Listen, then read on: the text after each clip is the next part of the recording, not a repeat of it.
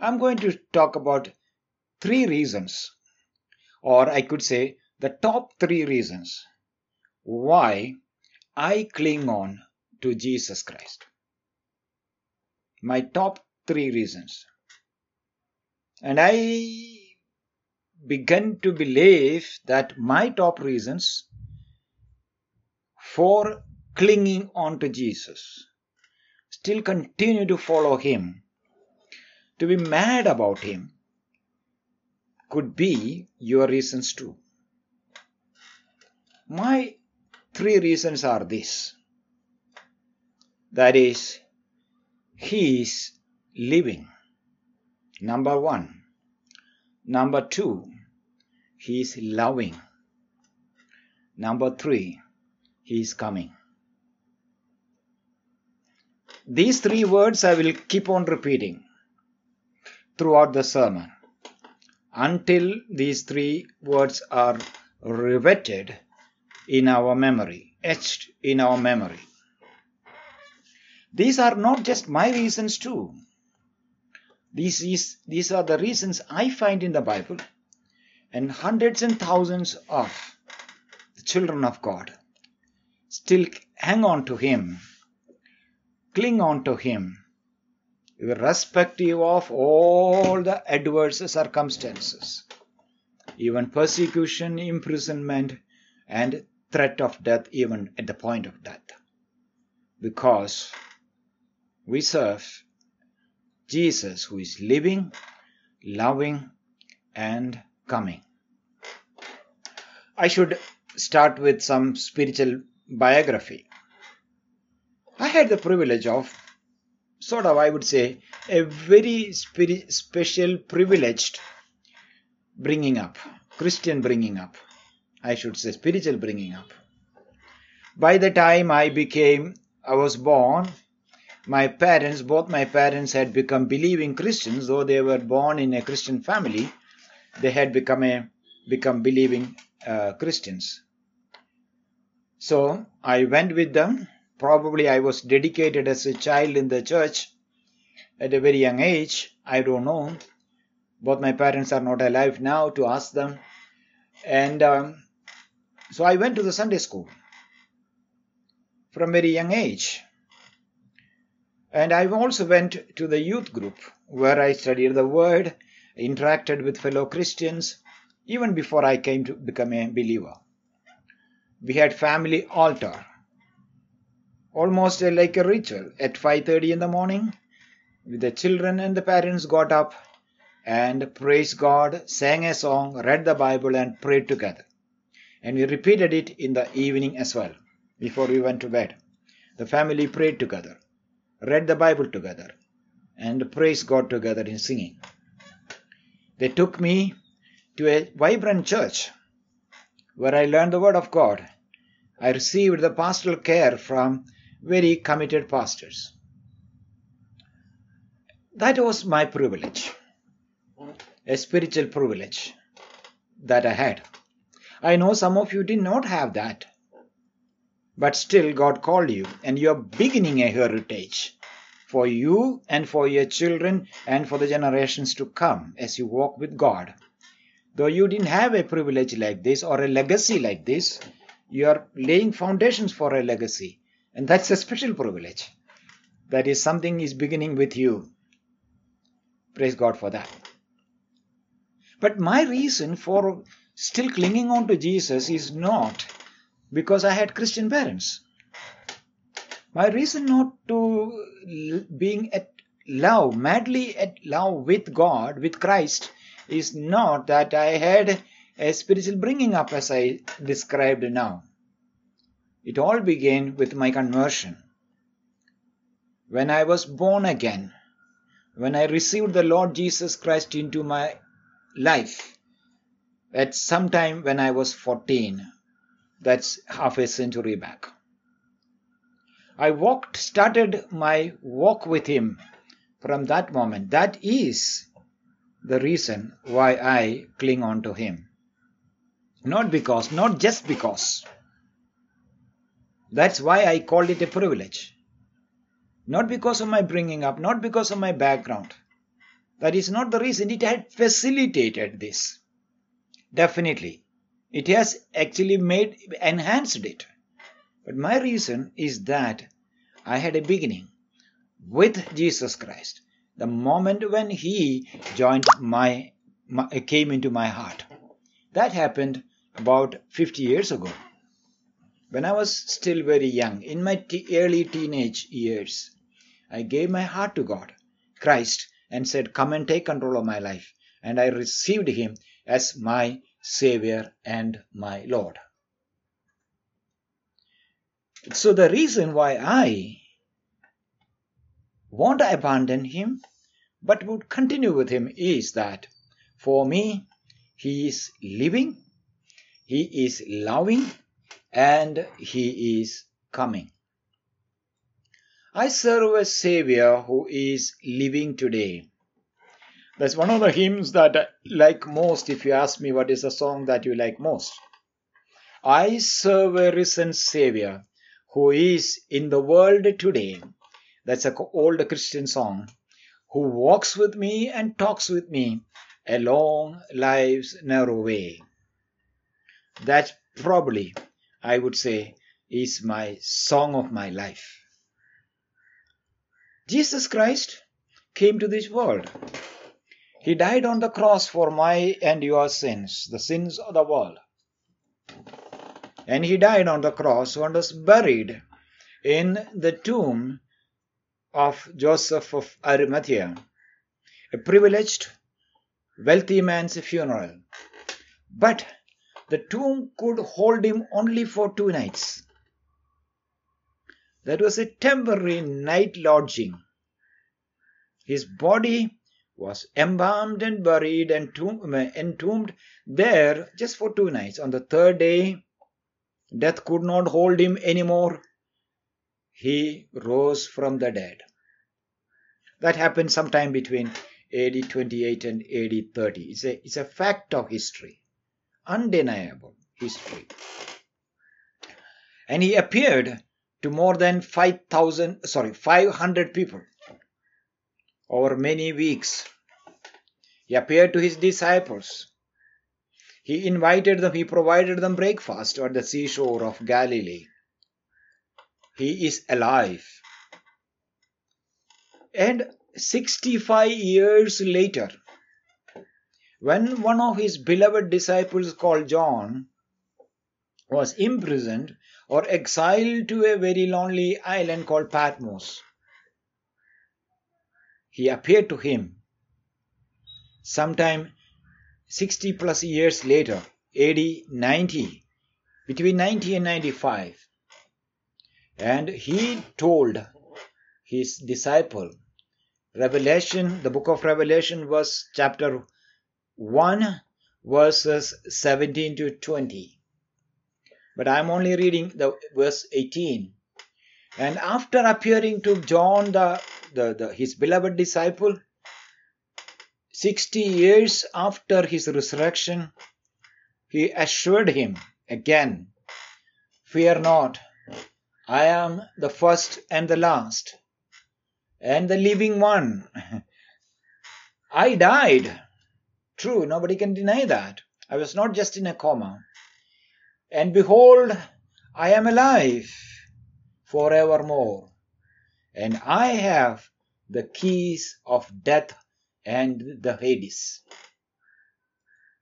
He is alive. On the 3rd day, and in AD 60, He affirms that truth again, I am alive. The favorite title that His disciple called Him after that, when he wrote that book of Revelation, is the one who lives forever. He is alive forever. He is not dead. Not only that, He was resurrected and died again like Lazarus. No. He is living. He is alive forever. And Saint Paul, affirms that truth in Romans chapter 6, verses 8 and 9. I'm reading only 9 now. We know that Christ, being raised from the dead, will never die again. Death no longer has dominion over him. Death had a dominion over him just for 2 days, 2 nights, not full. On the third day, the death had to release him, or he overcame death and released himself from the dead. And he is not going to die again.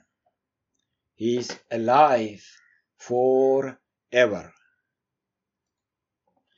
Not only that, he is alive, but he is very busy on my behalf now. That is another interesting thing.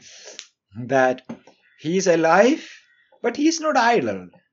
He is not sitting just there doing nothing. He is very busy. You know what? The writer of Hebrews chapter 8 verse 1 said, now the point is that what we are saying is this. We have a high priest, one who is seated at the right hand of the Father, throne of the majesty in heaven.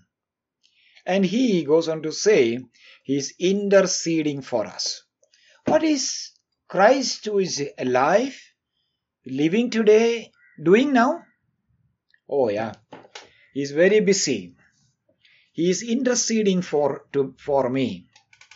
He understands me. He is a high priest. He is a priest who knows my weakness. Every time I mess up, when I do things that God doesn't please, this living priest, he lives and he always pleads for me. He pleads. When I mess up my life, he cleans it up. That is his job. That is why he is alive today. That he is living to pray for me, to pray with me, and to atone, continue to plead with God the Father on my behalf. That's the secret why I am alive. If I didn't have a priest like that in the presence of Father, I would have long died. Long back I would have gone, endured the punishment of God.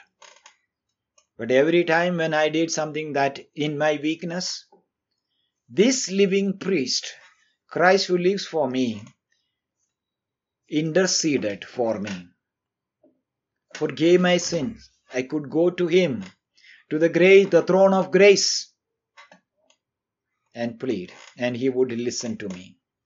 He is living, but also he is active. I don't have a friend. I have friends, but I don't have a friend who will never die. All my friends other than Jesus Christ are people will one day die. So many of them have already died, gone away from my life. Even those who are living haven't ever promised me, or I know very sure they are not going to die. They will die. There's an end to their life. None of them are actually working for me, are not actually sufficient enough or even capable of forgiving my sins and keep me acceptable before God. That's only one friend, and he is living. And that friend is Jesus Christ. That's my top one reason why I am madly in love with Jesus. He's living. And he's not only living, he's living for me and you. That's why we cling on to Jesus. Now you know already the second reason. The second reason is that he is loving. Not only living, but he is loving. He loved me when I didn't deserve his love. He loved me when I was unlovable. His love for me is not because he found me someone that deserves his love. Actually, I didn't deserve.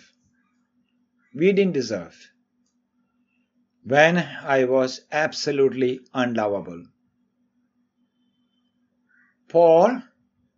Saint Paul, who came to experience his deep love, says in Romans chapter 5, verse 6 to 8. Romans chapter 5, 6 to 8, he says, "For while we were still weak," that means unable to save ourselves, "at the right time Christ died for the ungodly." We were not godly people when he died for us and poured out his love for us. For one will scarcely die for a righteous person. In that situation, but verse 8, God shows his love for us through Christ, in that while we were still sinners, Christ died for us. God showed his love when I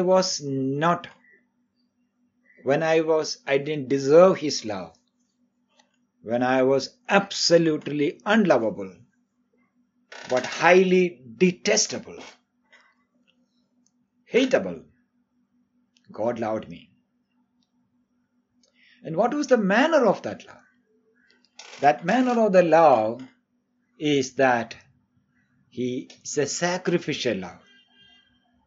It is not giving part of what he has. It is not giving away something that he possesses, some of the many. But it was a love that gave himself for me. All that he had. That is his own life, his own body, to be pierced and crucified, to be bled and die for me. And Galatians chapter 2:20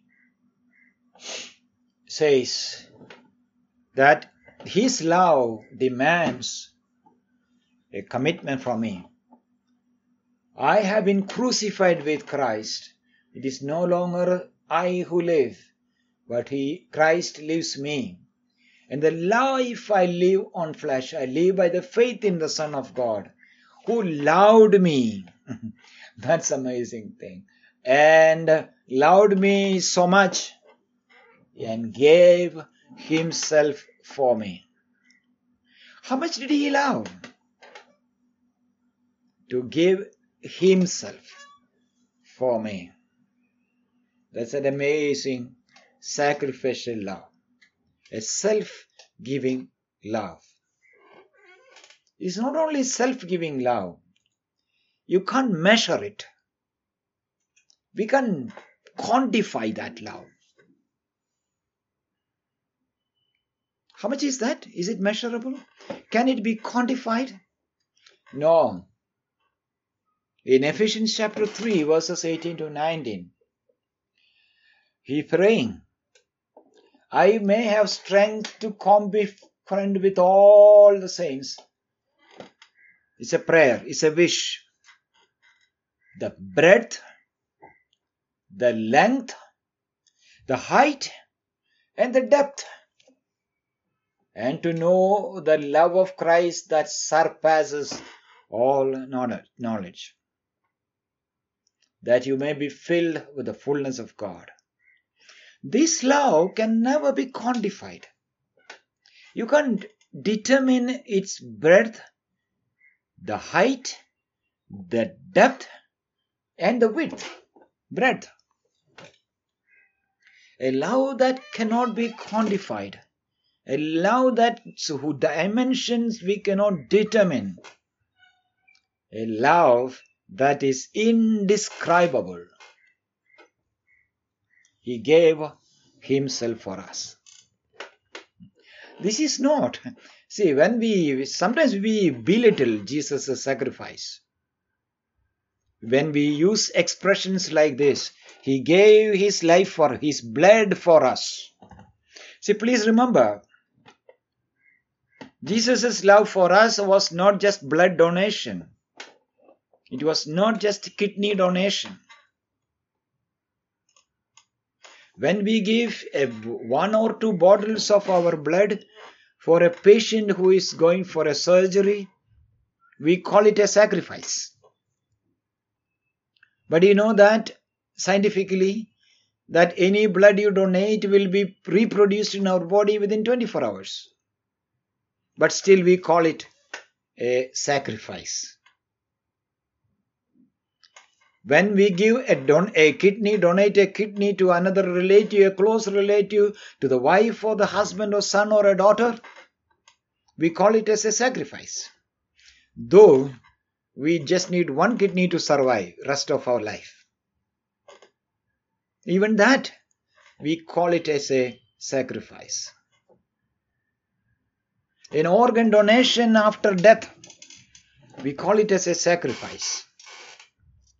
If all these are sacrifices, then tell me, how would you quantify the sacrifice of Jesus Christ? Though He had thousands of angels at His disposal, who gave Himself to die on the cross. Is that possible? No. He gave me not only His kidney, He gave me not only His heart, nor His part of His liver, but He gave Himself for me. He's so loving. And that's why that love demands commitment from us. Paul said, on behalf of all of us, my old self has been crucified with Christ. It is no longer I who live. I cannot live for myself anymore, because His love is so captivating. I live with this earthly body by trusting in the Son of God. This love controls my entire life. 2 Corinthians chapter 5, verses 14 to 15 says, for the love of Christ controls us. It decides what we say, what we think, where we go. Because we have concluded this, that one has died for all, therefore all have died, and He died for all, and those who live might no longer live for themselves, but for Him, for their sake died, and who died and was raised. It's a love that demands the entirety of our life. This unconditional love, this immeasurable love, makes us inseparable from His love. Romans chapter 8, verse 37 to 39. Now, in all these things we are more than conquerors through Him who loved us. For I am sure that neither death nor life, nor angels nor rulers, nor things present nor things to come, nor powers or height or depth, nor anything else in all creation will be able to separate us from the love of God in Christ Jesus.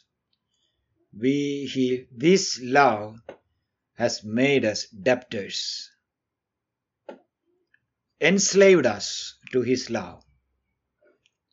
That's the love we experience when we come to the Lord Jesus Christ and surrender our life to receive His love. That's the reason too why we should be. That's why I am clinging on to Him in spite of. I don't really care if I come to know that some people hate me. I don't care that. I don't care when I come to realize that some people don't love me. Why should I worry about them?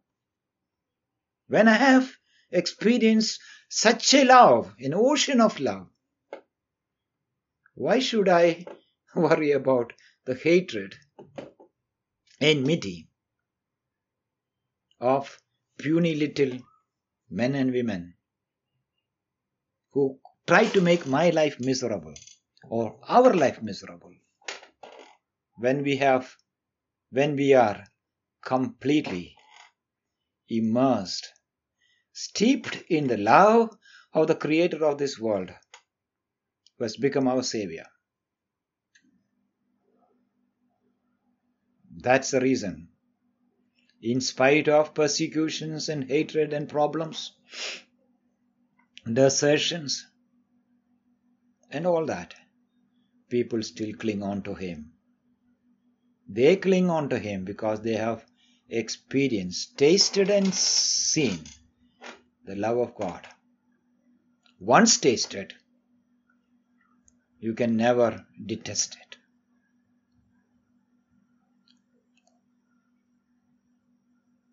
Number 3. The number 3 reasons why we should still cling on to him is this. He's coming. His promise to come back.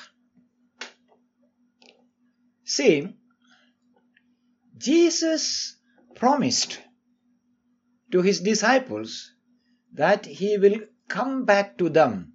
In John's Gospel, chapter 14, and I think that it is verse 3. Let me just check it.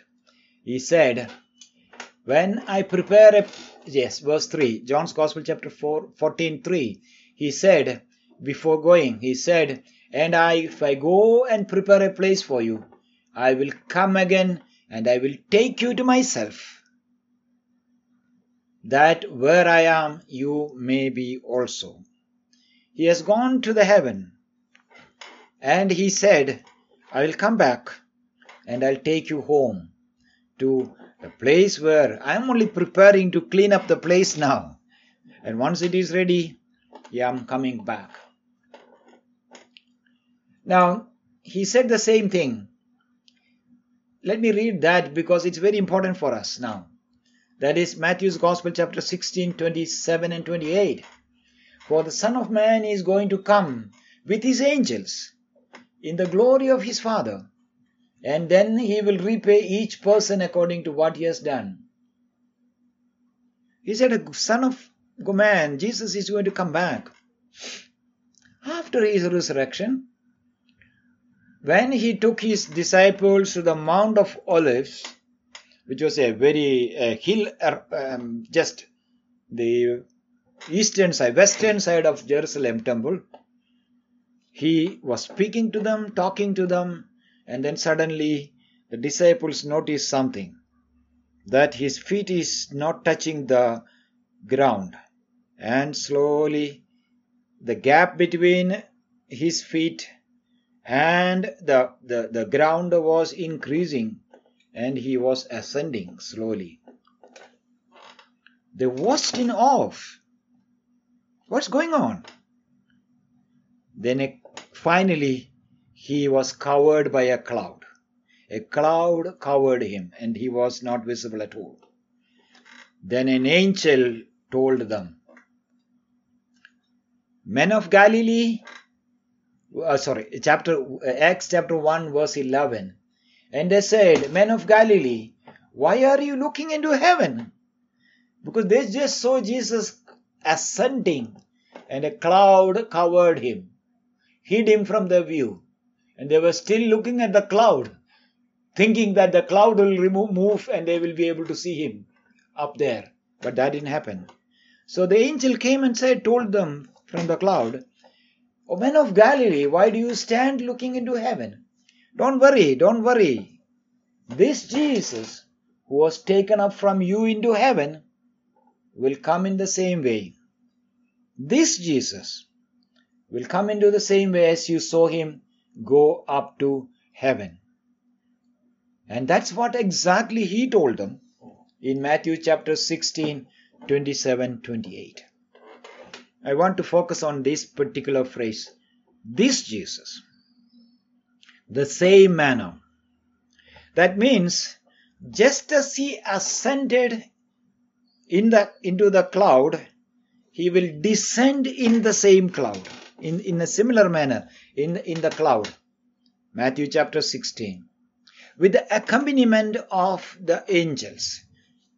The angels assured them it will be the same Jesus.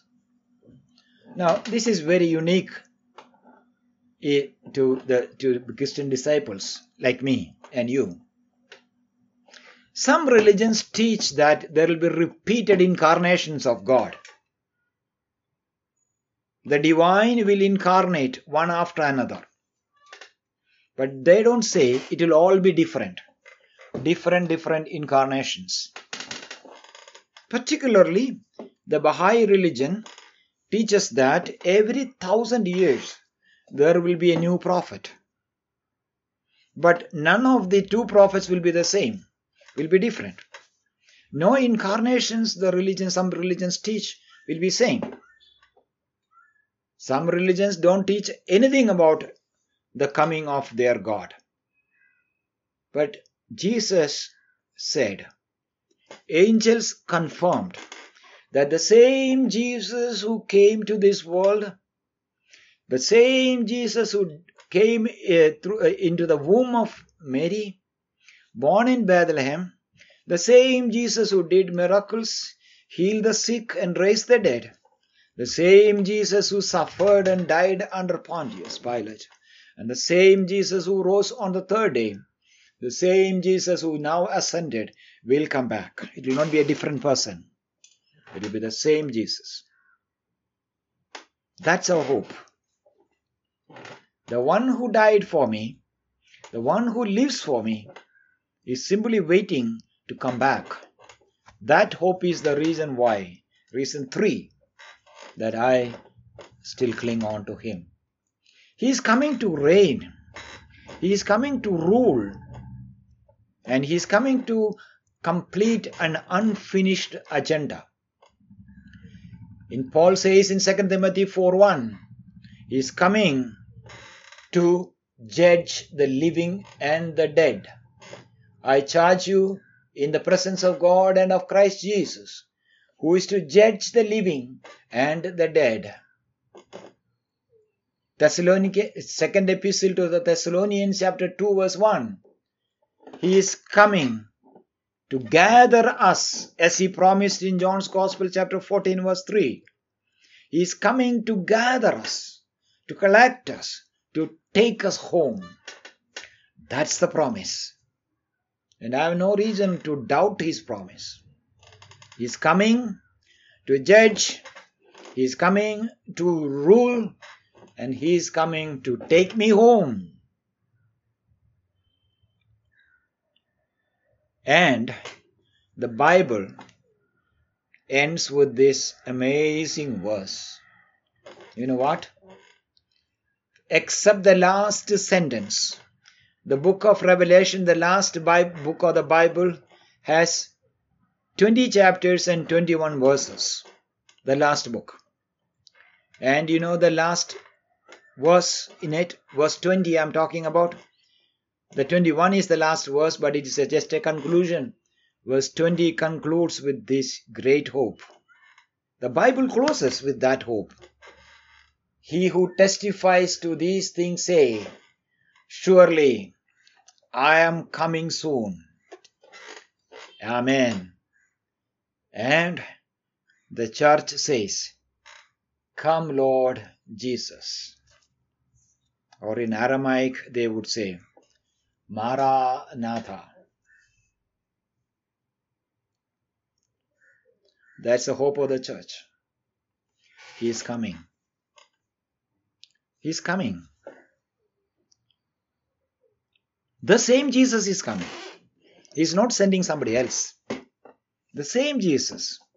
The same way. In the clouds. Accompanied by the angels.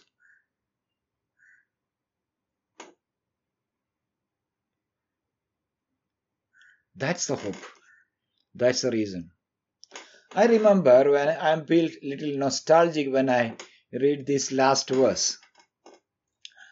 When I used to go to the youth camps in as part of as I was growing up in as a believer, I remember every youth camp, maybe 2-3 days of our camp, ended with a very touching prayer from a pastor who is senior to all of us, a man of God, definitely. And he would say that, "Oh Lord," and we all shouted. That was the last ritual in the camp. We all shouted, "Maranatha." That means, though it is not our language, this is simply a biblical phrase. We said, but that verse was that phrase was very, very important. We left from the camp completely inspired that we are returning. But sometimes before we return to the camp next year, our Lord will come. We may not see the people, the friendships that we established during these 3 days again. We may not have another camp next year. We may not have another Bible study or fun or games or a bonfire next year. Before that, our Lord may come. So we went home, packed our things, took our backpacks and headed home, shouting, "Maranatha, O Lord, please come." It also qualifies, "Please come soon." That is the hope. That's why a Christian disciple still hangs on to him, clings on to him, because he is the soon coming King. Let me conclude with a small story.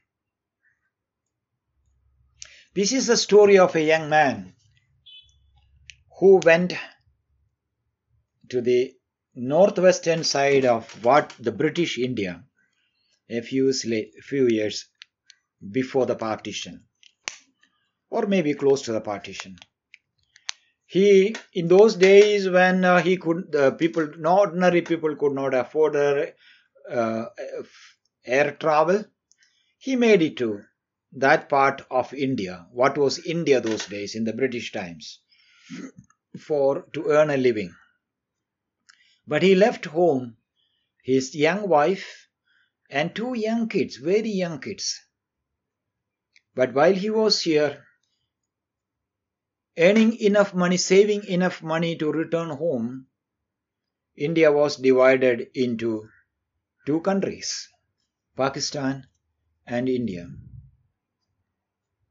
He could never return because he was working in a place which happened to be Pakistan overnight. And his wife and his young family at that time was in India. He never returned. His family grew old.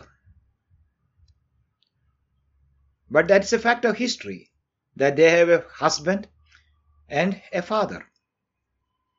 But they don't know whether he is living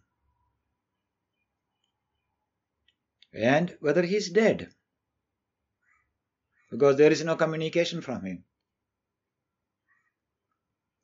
It's been now more than 75 years. There is no evidence of his living. Now, there is nothing to prove that he loves them, even now, if he is living. Suppose he is living, he is not dead yet. He may be an old man. But there is nothing to tell them that he still loves them. Has he married some other person? Made his own family in Pakistan? Lives happily there? and loves them instead of the family that he left behind in the undivided India, there's nothing to prove that he loves them. Thirdly, even if he is living, even if he keeps in heart his love for the family that he left behind, decades ago, these people have no hope of him coming back. He may not return for various reasons. One, he may not be living. He may be dead. He may not come back because he no more loves them. Why he should come back?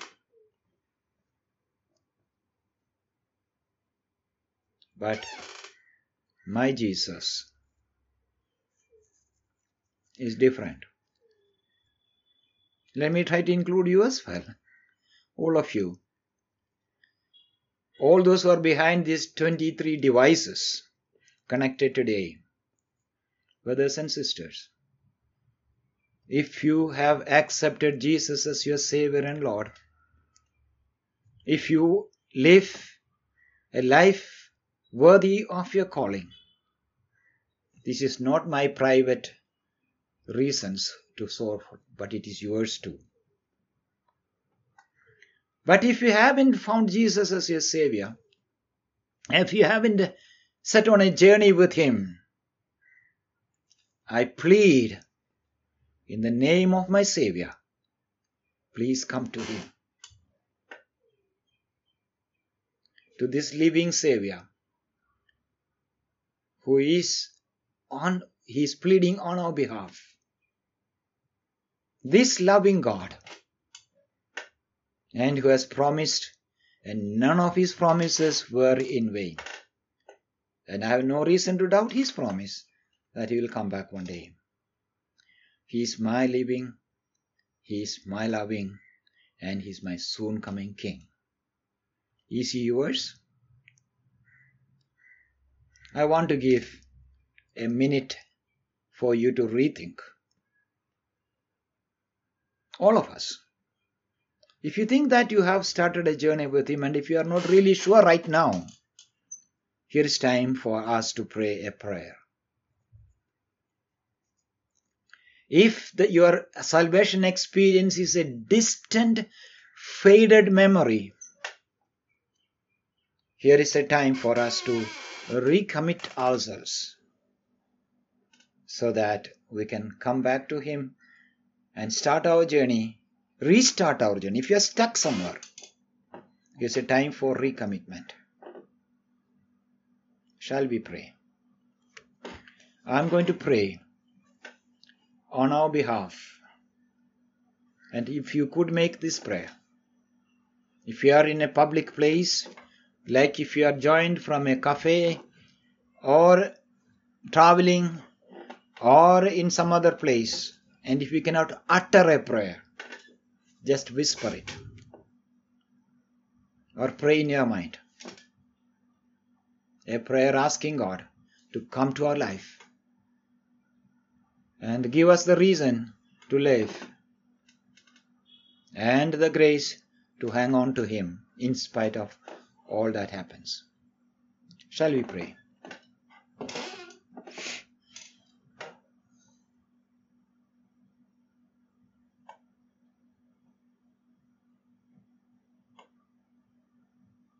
Lord, we just want to thank You for giving us the reasons to live, for the faith for assuring us again and again and again, by Your mercies in our life, through the grace that we enjoy, Your care and Your protection, that You are still alive for us. We thank You, Lord, for loving us. You gave not only part of what You have, but You gave Yourself for us completely. Thank You for that love, and that love we experience every day in our life. We praise You, God, for the promise of your coming. You know that, O Lord, you will come in the clouds to the accompaniment of the angels and the trumpet, the voice of the trumpet, sound of trumpets. We thank you for that, O Lord. And prepare ourselves, keep ourselves pure and holy, acceptable unto you until that moment. We thank you. We thank you for the saints who sang, I love a living Savior who is in the world today. He walks with me, he talks with me along life's narrow way. I pray for my brothers and sisters who haven't yet started a journey with you, O Lord. But I pray, O Lord, that at this moment you will urge their hearts by the Holy Spirit to accept you as their Savior into their life. We pray for those who have a salvation experience, but it is a distant and faded memory. I pray that, O Lord, they will reconnect with you, renew their commitment. We pray for strength to serve you, O God. Be our God. Be our Savior. Lead us on. In Christ's name we pray. Amen. God bless you all.